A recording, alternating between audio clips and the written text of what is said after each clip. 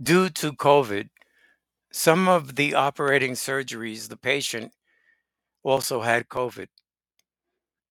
So the EVS tech had to terminal clean that operation room and put everything back in order for the next case.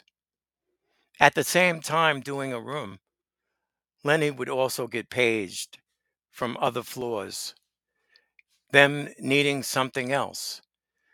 Again, that was very stressful. The night was overwhelming most of the time. I'll tell you another thing. Everyone in the hospital felt the anxiety and stress with psychological different feelings.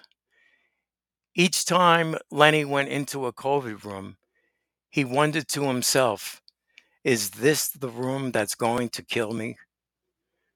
It was a scary feeling and very uncomfortable. Sometimes Lenny would feel like he was almost doomed. The hospital workers were considered the heroes, according to the public. They were very busy and paying attention to the patients.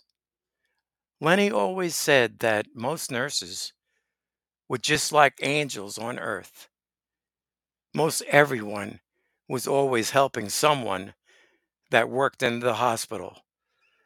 Doctors, nurses, aides, everybody in the hospital cared, whatever they were doing, and for the patient's well being.